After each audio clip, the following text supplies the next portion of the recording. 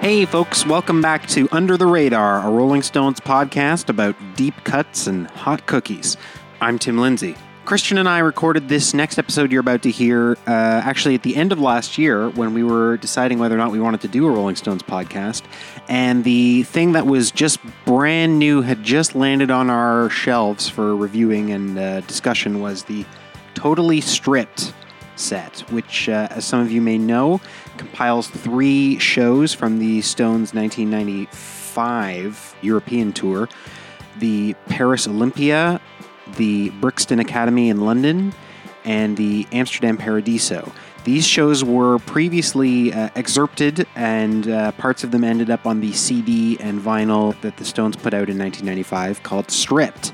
So we'll talk a little bit about how that release relates to the Totally Stripped expanded version. As well, we go a little bit into more broadly what the Stones were up to in the 90s and how that relates to this release. We also talk a little bit about Exile on Main Street for some reason, or at least the various remastered versions of it. Also, new at the time, we didn't actually have a chance to hear it yet before we recorded this podcast, so we sort of basically talk about it in general terms, is the Rolling Stones in Mono box set. And without any further ado, here's Christian and myself talking about Totally Stripped and related releases. Hope you enjoy. So, should we talk about the greatest Rolling Stones release probably since A Bigger Bang?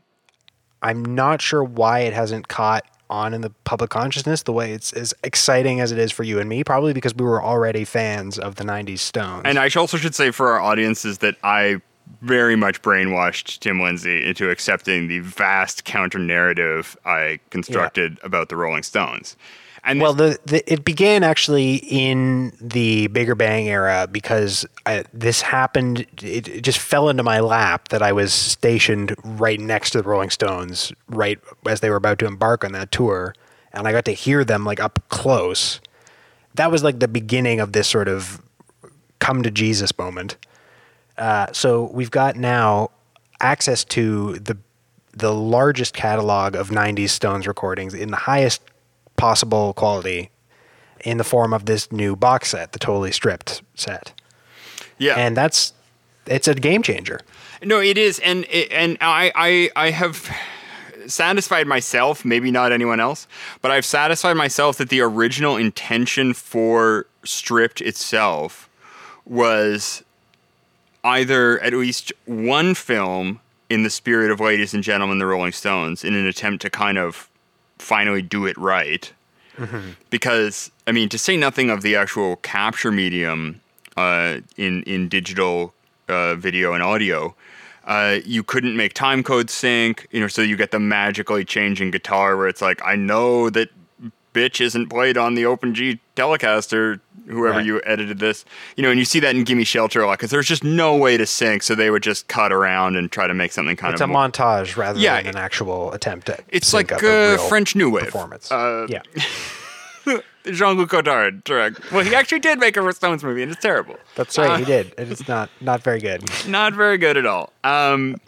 But the reason I think that this is so meaningful for me is, as you say, because that's the period that I got into the Stones. The Love Is Strong video was on TV all the time. I mean, yeah. I think, like, I don't know how many people know this, but I actually share a dentist with Mick Jagger. My ass has been in the same seat his ass has been in. So ladies, form an orderly queue.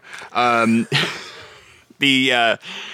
I remember seeing somebody there in a Steel Wheels that I now recognize as being the Steel Wheels shirt, and right, somebody with the talking multiple color tongues on it. Yeah, somebody talking about that. It's actually, I think I have that shirt now, but I remember somebody talking, I think, he goes here or whatever. And actually the story was that I have a very good story about this. The reason he ended up at my dentist is because it's also Michael Cole's dentist. And one of the diamonds in Mick Jagger's teeth fell out. A lot of people don't know this. It was an emerald for a while, and Keith made fun of him, said that he had a piece of spinach in his teeth. So he had it replaced with a diamond. And so Michael Cole says to Mick, go to my dentist. She's the best. He goes there, and she's like, oh, yeah, you know what? Actually, my dad's a jeweler, and we'll see if he can get you. And she calls him up and says, have you got this carrot, this cut, whatever, it's for Mick Jagger. And her dad says, is he good for it? Which is one of my favorite stories ever. But so the point is that this was all happening in the early 90s, around the time, Steel Wheels, Voodoo Lounge. And the Voodoo Lounge tour is also so poorly documented. The Voodoo Lounge Live in Miami VHS tape that I had had some of the worst audio. I mean, it's so out of print. I haven't seen it in forever. It's probably never going to be restored because they probably don't have the multi-tracks, or they are. And the mix, yeah, you're right. I've listened to that mix, and it's just garbage. But there's also the other pay-per-view from that. It's the Jersey show where they intercut it with a bunch of bizarre like backstage fantasia with that roadie guy. I thought you were Ronnie. Yeah, that thing. Yeah. Oh my god. That's pretty garbage as well. So those were like up until now the only existing sort of pro shot documents of that tour, and now we've got 3 whole theater shows from the European tour. Yeah, and my belief is that if they weren't trying to go for ladies and gents, that the idea was to do something more like 4 flicks, but that at the time there wasn't really a delivery method that was good enough, and the evidence of that, if you ask me, is the stripped CD-ROM. Because this is going to be really fascinating for fans of digital media, but the issue with the stripped CD-ROM, if you bought stripped back when it was relatively new, or bought it secondhand, like the original pressing. Yeah, if you look at the original pressing, it says, it has the QuickTime logo and everything, and it says, put this in your CD-ROM drive and get access to all this bonus content. Yeah. Must have Windows 3.1 or better. There was an exact series of specifications, and apparently because they were made in the Netherlands, by Philips, I assume, it was basically incompatible with pretty much every CD-ROM on the market except for like 1 or 2. And as a result, they got cold feet, were worried about it, and just pulled it. So the DVD, or the CD-ROM content, it's not your fault that you couldn't access it if you tried, because it was pulled, but I guess they didn't have time to change the graphics and writing. I thought it was only recently that they recalled it, because so-called the remasters that came out about 5-6 years ago, it's exactly the same mastering on stripped, but there's just no enhanced content at all. Oh yeah, no, but from what I understand, there was never any enhanced content for North American buyers. Oh, really? And it was just because they just didn't have time to correct it before it got to press. Because I've actually heard it's something of an urban legend. I mean, I can't even remember where I saw it, but I saw a tiny snip of Keith and Ronnie playing resonators on some CGI porch. And data miners or whomever have found all of the performances that ended up on that, and that's where the stripped companion bootleg comes from. And speaking of which, that's the only thing that I think this box set is missing.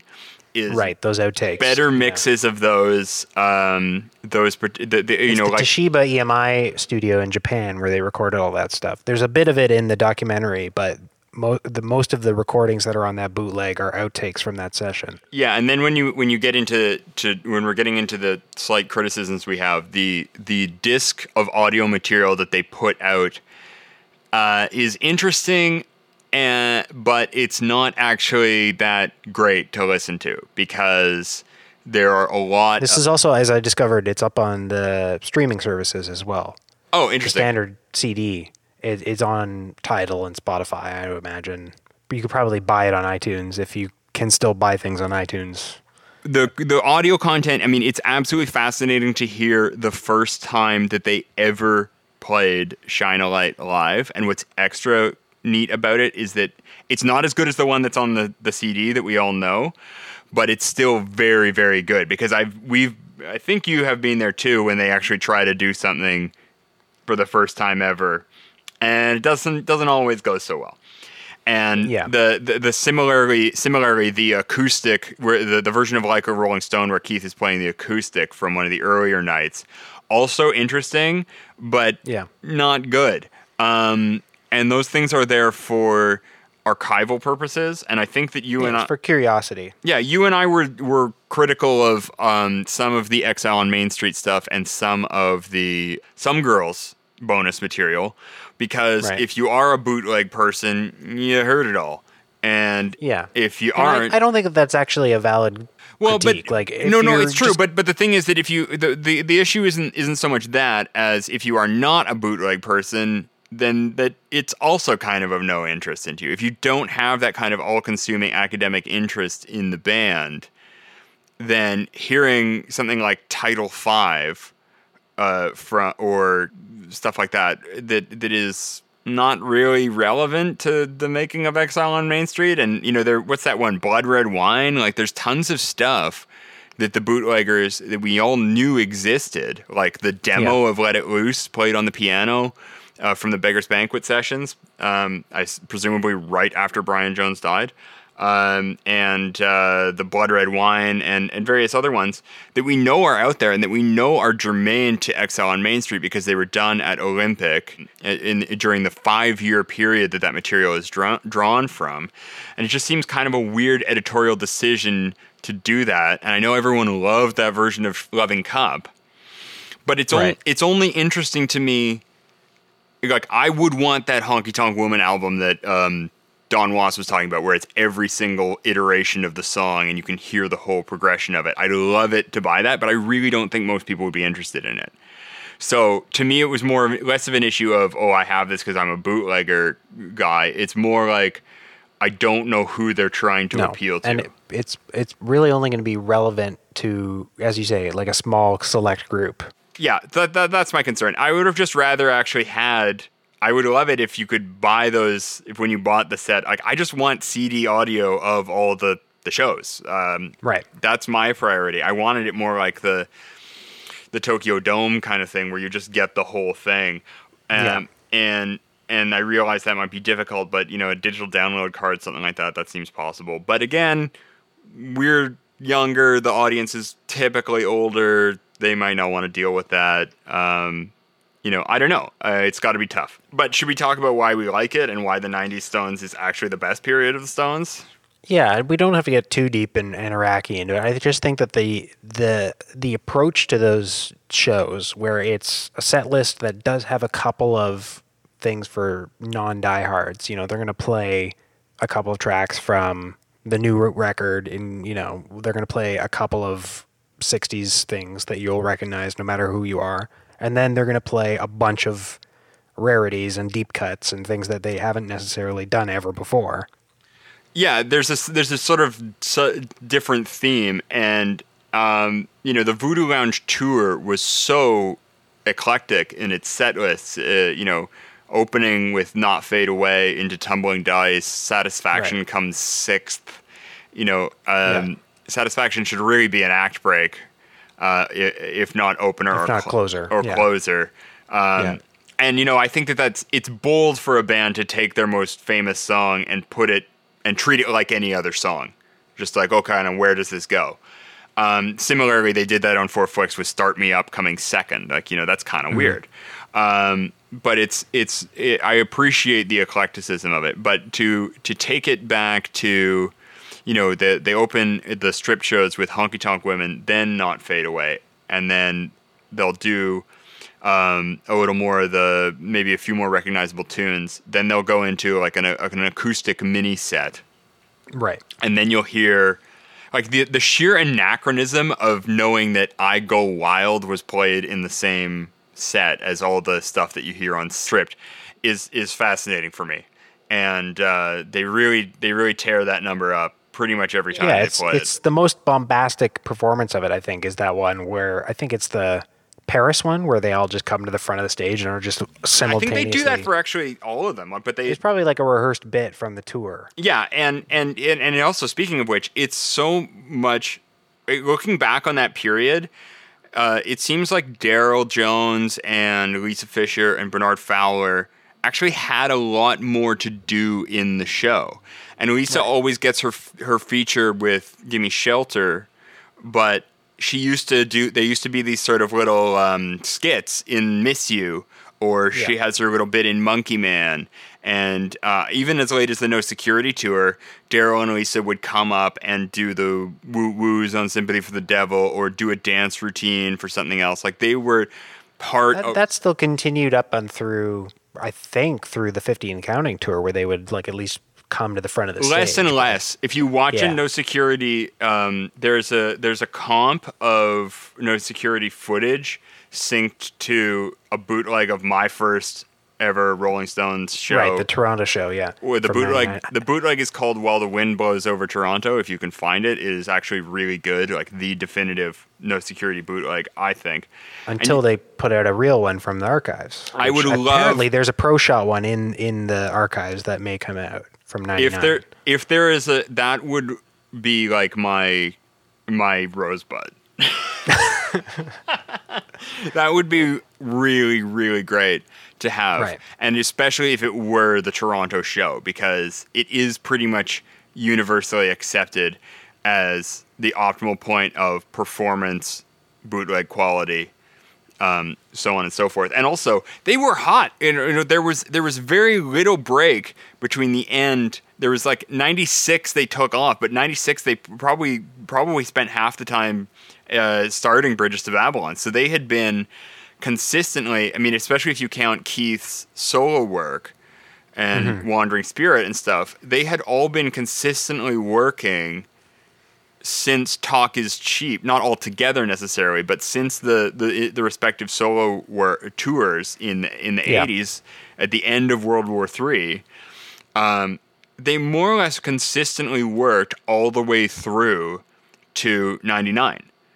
And that's why I get in so much trouble saying that the Stones were actually at their best in terms of playing and bringing you a show, and actually the quality of show that you hear in terms of like guitars being in tune, show starting on time, production value, direction. You know, there's none of that, a few strings broken, a few hearts busted, between friends or whatever. There's none of that. There's no screwing around. You know, they didn't even have proper like backline crew and stuff in the 70s. It's a totally different story. So, and then the pendulum swung completely in the other direction for like Tokyo Dome, which is like a 4-hour onslaught without any break or chance to catch your breath. Yeah, they found the best sort of middle way in the 90s. Yeah, and I would say eventually. Yeah, I would say that hands down, Bridges to Babylon is my favorite tour because it had a lot of eclecticism. You did have the vote for a song option. Structure of the set list is great.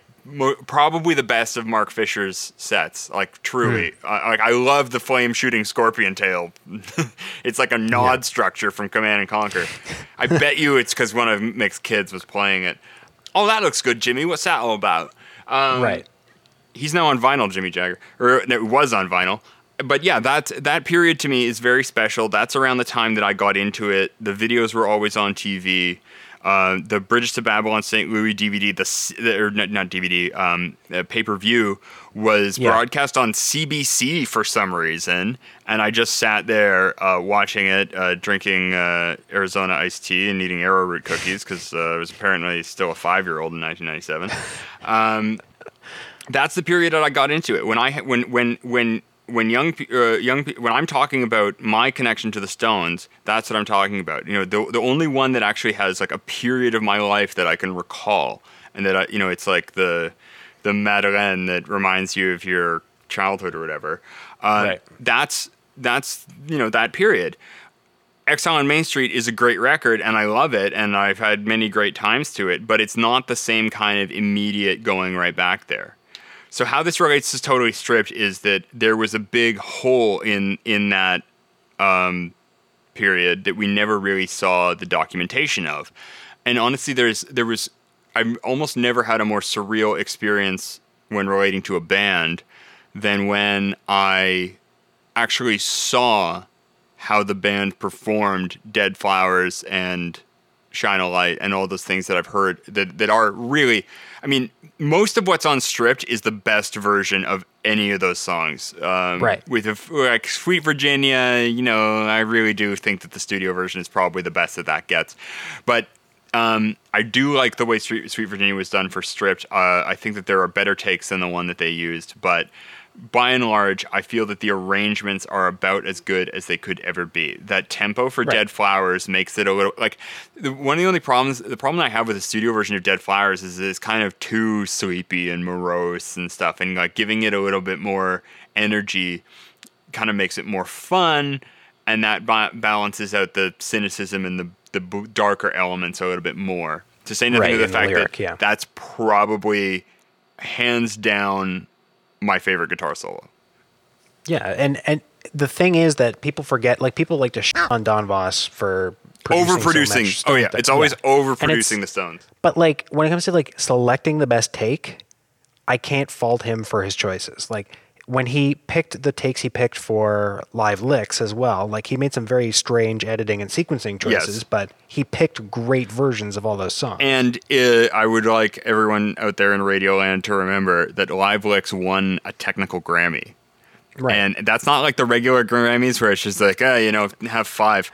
The technical Grammys are generally... They don't just throw those around. They don't just give them out to every... Tom, Dick, and Harry. Dog and Pony show.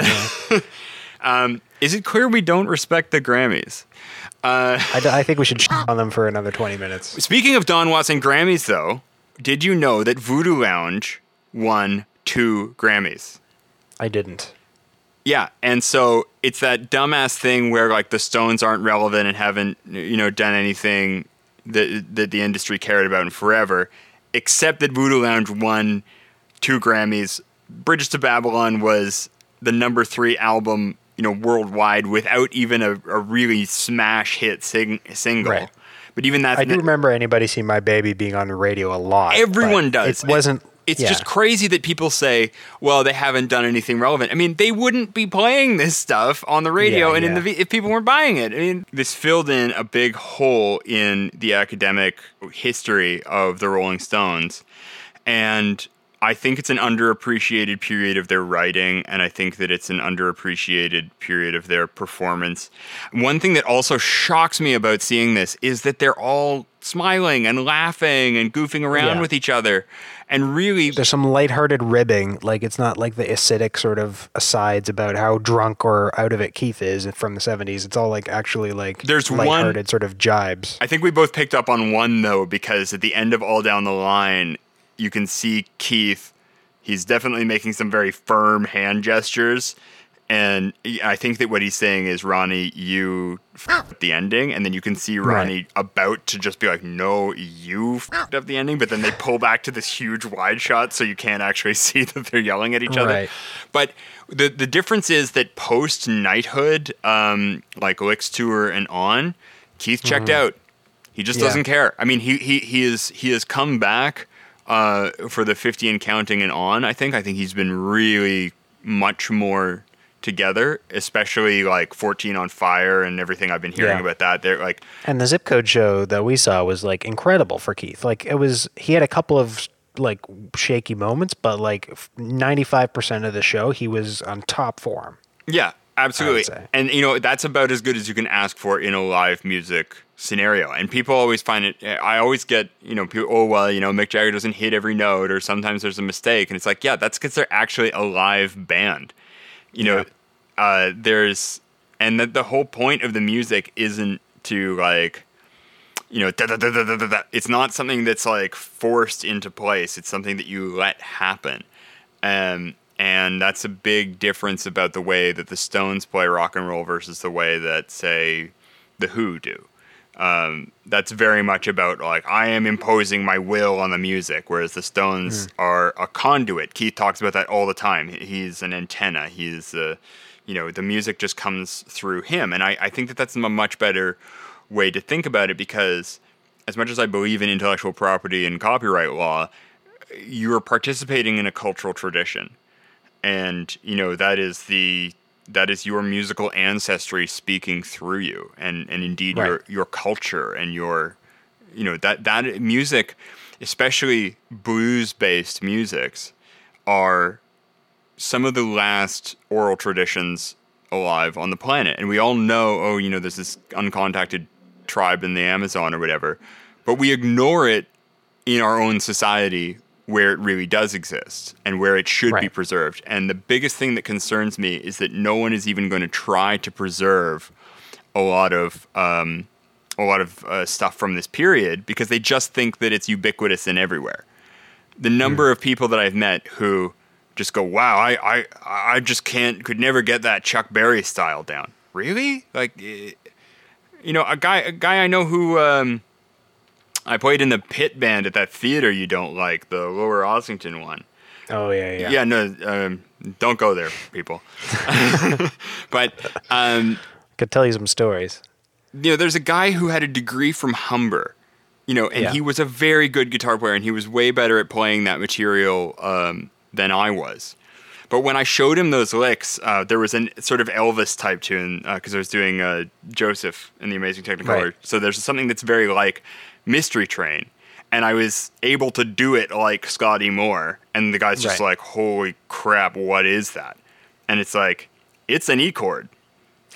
You know, it's really, I wasn't that rude, but it's very simple stuff that Yeah. seems hard for people because they just haven't, it's all this stuff that's, you know, They haven't absorbed it. It's lost to the murky depths Yeah. of time. I remember sitting in the quad, and there were some people milling around, and I had my guitar, and I was playing Hellhound on My Trail, and I was thinking, somebody's going to come up and say, "Oh, you're quite a good guitar player for knowing how to play a Robert Johnson song." But it was a fantastic lesson because I learned that it's not just the difficulty of playing the part or something like that. It's the cultural literacy on the part of the audience. And when I say cultural literacy, I'm not trying to imply that they are dumb for not knowing Robert Johnson, but just that it's not something that's on their radar.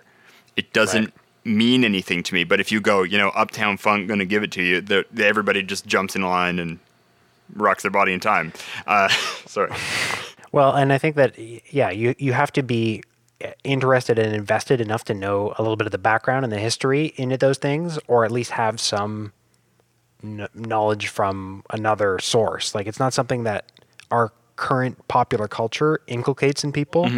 It's something that you have to actively seek out, and or have somebody else who instructs you on how important it is that these things Yeah. led to the current day. No, and I know about this from my own life because when somebody starts firing out like Eddie Van Halen licks and it's just like, you know, 800 notes, I think that person has mastered something that I will never master, and I am impressed with their skill, but it doesn't mean as much to me as like one lick in the solo from Sympathy for the Devil, because it's so much more about timing and the intent behind what you're playing rather than it is the sheer technical exercise of playing as many notes as you can Right. in succession.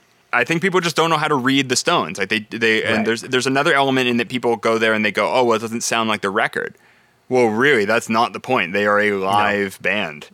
Now, we should quickly talk about the mono box set. Absolutely. Because this is another ABKCO helmed enterprise. This has nothing to do with the Stones themselves. I'm sure if they had any say in it, this would be an official product, but they don't have the rights to that material, so here we go again. It's another remaster campaign. I thought they got some of it back at the 40 Licks time. Well, I think they're now sort of getting proper royalties, and so it doesn't really stand a reason for them to block anything. They got the publishing back, but they still don't own those masters. So ABKCO has, I think about 5 or 6 years ago, whenever they put out those two giant vinyl box sets, like the ABKCO box set, and then everything since then, like 71 to the present type thing, ABKCO remastered everything. Like they had the 2002 Super Audio remaster campaign, which was mostly everything. And then in 2010, they got everything else, like all these mono mixes and stuff that they're now putting out on this new box set. So it's been sitting around for 6 years, unreleased on physical media. So you have to wonder about the timing, for one thing. And now, Well, they're probably just counting on the rumors that the Stones are actually going to be putting out a new record soon. Well, I mean, we know that they are. We know. right. This is exactly what ABKCO did in the 80s when they put out the singles collection. Oh, the this is 3-disc Metamorphosis set. all over again. Right. Metamorphosis was timed to come out with It's Only Rock and Roll when it was like, oh man, the Stones are back. After, 3 years in the wilderness or whatever, we have a new Stones record. 1989. Oh, the Stones are back. Steel Wheels after 3 years in the wilderness without a Rolling Stones record. And now it's 2016 and we're like, oh, The Stones after are 11 back. years of no new Stones, we're getting a new record. So ABKCO's going to rush out this box set. And I'm not going to buy it, for one thing, because I have the singles collection, which has most of the mono, like the relevant mono stuff. It's true. Already. You have the weird mono Street Fighting Man on there. Oh my God, no. You have- Nah. You have all the weird, like, single versions that are, relevant. How many versions of And then Out of everything else. Time are there? Too many. I don't care about getting the cold ending on Tell Me. That's not something that I need in my life. Hey, Bob Dylan really liked that song.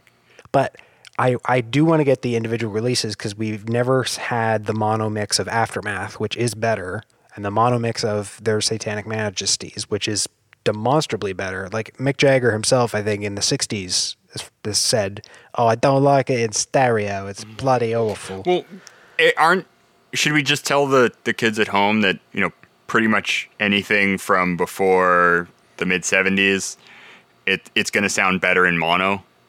Yeah, and it's not necessarily about whether, the mix is significantly different. It's just that in stereo, they didn't really have enough technology to make a convincing soundstage at that period. Yeah. So you're going to get a more convincing glue together instrument and performance mix just by collapsing everything down further. Yeah, and through my experimentations at the Mono Lab here, I noticed that you get substantial cone filtering and weirdness if you listen to, say, a mono mix from the 50s because it's being played on two speakers. So, Right. you're going to get some cancellation there, especially on the vocals. And if you're going to listen to your Muddy Waters or Howlin' Wolf stuff, turn off one of your speakers. Yeah. It'll be night and day for you. I guarantee you. I've had a number. And for turntables, if you have a Y cable to take both channels of the turntable and combine it down to one, you're going to reduce the noise on the surface noise of the record by 6 dB. Just because of the stereo collapsing down, you get 6 dB more signal in the center and 6 dB less of the side channels, which is just noise. Yeah. So there's an argument to be made that mono is going to sound better, even if it wasn't intended to be Yes. played back in mono. And this leads me to another interesting point, is that when you get to the Motown stuff, they clearly knew that it was going to sound, that it was going to be played on both mono and stereo systems. So it does sound good on two speakers, but it also sounds good on one. I think it sounds a little bit better on two, because they got that like Frank Sinatra Wee Small Hours of the Morning thing where it is a mono mix, but you swear you can point to where the instruments are. Sure. And it's got a floating in midair type imaging where it's like there's so much information happening across the frequency spectrum that it fools your ear. Thinking it's in front of you. And we learned, I think, at some point that the best thing to do is just take a flat transfer out of the tape machine. That's why XL on Main Street Remaster sounds better. You're talking about the Super Audio one, this SACD Exile that I have on the Blu-ray disc, or about the deluxe one? Because there's a 2010 one, which is the deluxe box, and then that flat transfer one is the SACD. Okay, right. So the flat transfer is the best one. The 2010 one is also good. It does sound very good, especially at low res on streaming sites and stuff like that. It's fine. And people rave about that half-speed version of it that Abbey Road put out on vinyl. And I didn't really like it as much. I thought it was a little underwhelming. The Bonner Lindsay campaign is condemning the half-speed mastered XL on Main Street. I mean, strong. I don't want to say it's bad because like it does sound acceptable, but having heard the flat transfer, I don't want to go back to anything else. Yeah, and acceptable isn't what we're talking about here. To me, it's simply a matter of accuracy, because one of the things that is wrong with the 94 is that there are tape speed issues. Yeah. There were things where guitars that I thought were actually out of tune are actually just being pulled. It's tape drag.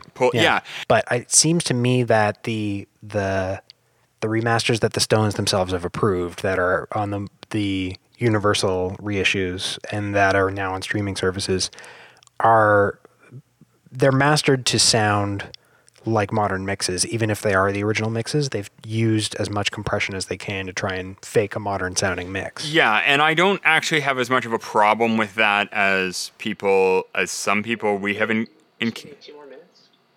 Cool, thanks. Sorry, we should wrap this up.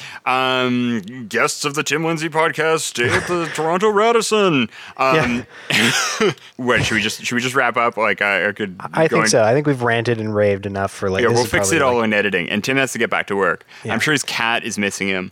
That too. Thanks for listening, everyone out there in Radioland.